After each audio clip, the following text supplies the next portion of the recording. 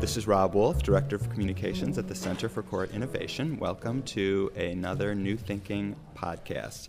I'm here today at the Harlem Community Justice Center with Katherine McQuay, who is a supervisory policy analyst with the Office of Community-Oriented Policing Services, and with Zoe Mentel, a policy analyst also with the Office of Community-Oriented Policing Services, otherwise known as the COPS Office. You came to learn a little bit about the Harlem Reentry Court.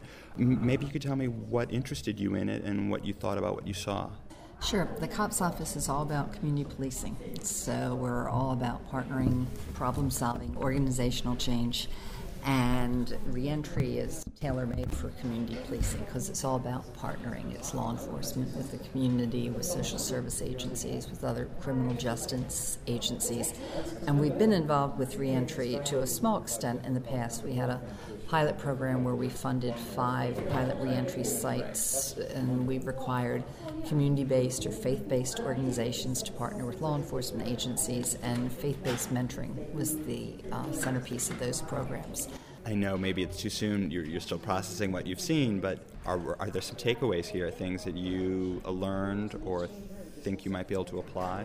Well, I think it really fits with everything we've learned over the years. That someone today said, it's all about partnering, which, that speaks to us, and it's knowing what everybody else is doing and seeing how we can collaborate, because it's not, no one person can do it alone. And one of the other good lessons that we learned from hearing the parole officers is that offering services isn't just one more thing that you have to do in the course of your job, but it's something that's going to make your job easier and make it easier for you to have a positive impact.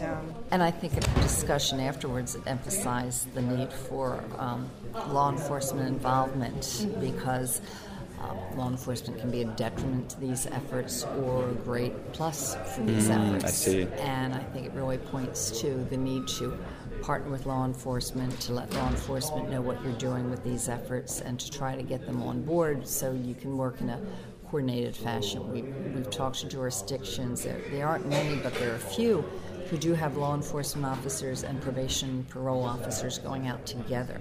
So really presenting a united front and working together, and that seems to be a really good idea that's starting to catch on. As opposed to cross purposes, it sounds like you can have different goals where the parole reentry attitude sort of encourages a certain amount of perhaps forgiveness with very technical violations, and the police might be pursuing something else more along the zero tolerance spectrum. And as your parole, your reentry court officer talked about, that even if there is a technical violation of parole probation, that doesn't mean they're automatically going back to prison. So there seems to be a new attitude here that you're trying to pursue, that really working with that returning individual and giving them every break possible to help get them on the right road. Right.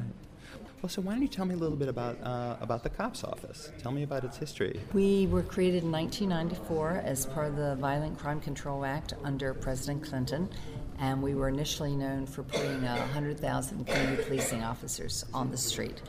And since then, we've done that and much more. We created a network, we call them the RCPIs, the Regional Community Policing Institutes, that provide training and technical assistance to law enforcement and the community on a variety of topics.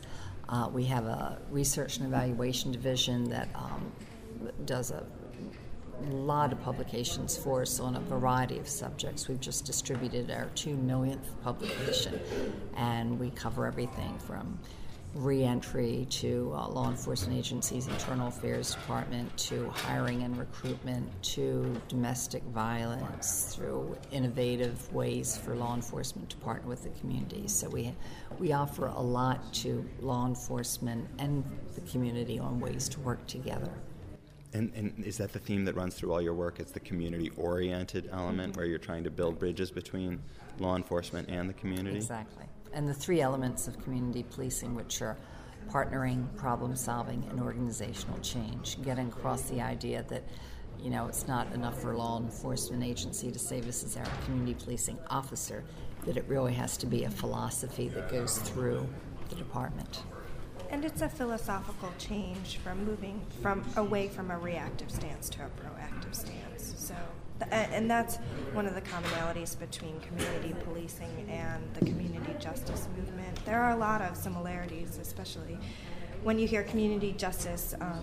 People say that most of the courts out there are doing some form of community justice, but not calling it by that name. We have the same sort of phenomenon happening with law enforcement agencies, where they'll be doing community policing and maybe they won't even know that's what it's called, but just through innovations that they kind of fall into it. So in what directions, what's new on the agenda going forward here in 2009? Well, we were pleased to be part of President Obama's stimulus package. So the COPS office has $1 billion that will go for funding officers. It's all hiring money. But we hope to hire quite a few officers across the country with that money, and we think both that's a great way to help revive the economy and create jobs, at the same time increase public safety and reduce crime. So we're very excited about that. About how many people does $1 billion pay for? You know, we're not sure, but when you take it over 3 years, because it's a 3-year program, and then you add on benefits, maybe around 5,000, and that's a very rough estimate at this point. But COPS office always has tribal money, methamphetamine money, technology money, so we're involved in a lot of areas. And then our area of the office is currently looking on the themes we would like to focus on this year. And we haven't nailed those down yet, but certainly violent crime would probably be among those.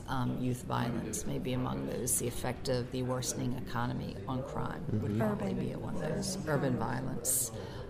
So a lot of key things we hope to look at in 2009, 2010. Interesting. Busy, Absolutely. Well, thank you so much. Thanks for taking the time. Thank you. It's great to see us today and see how it works.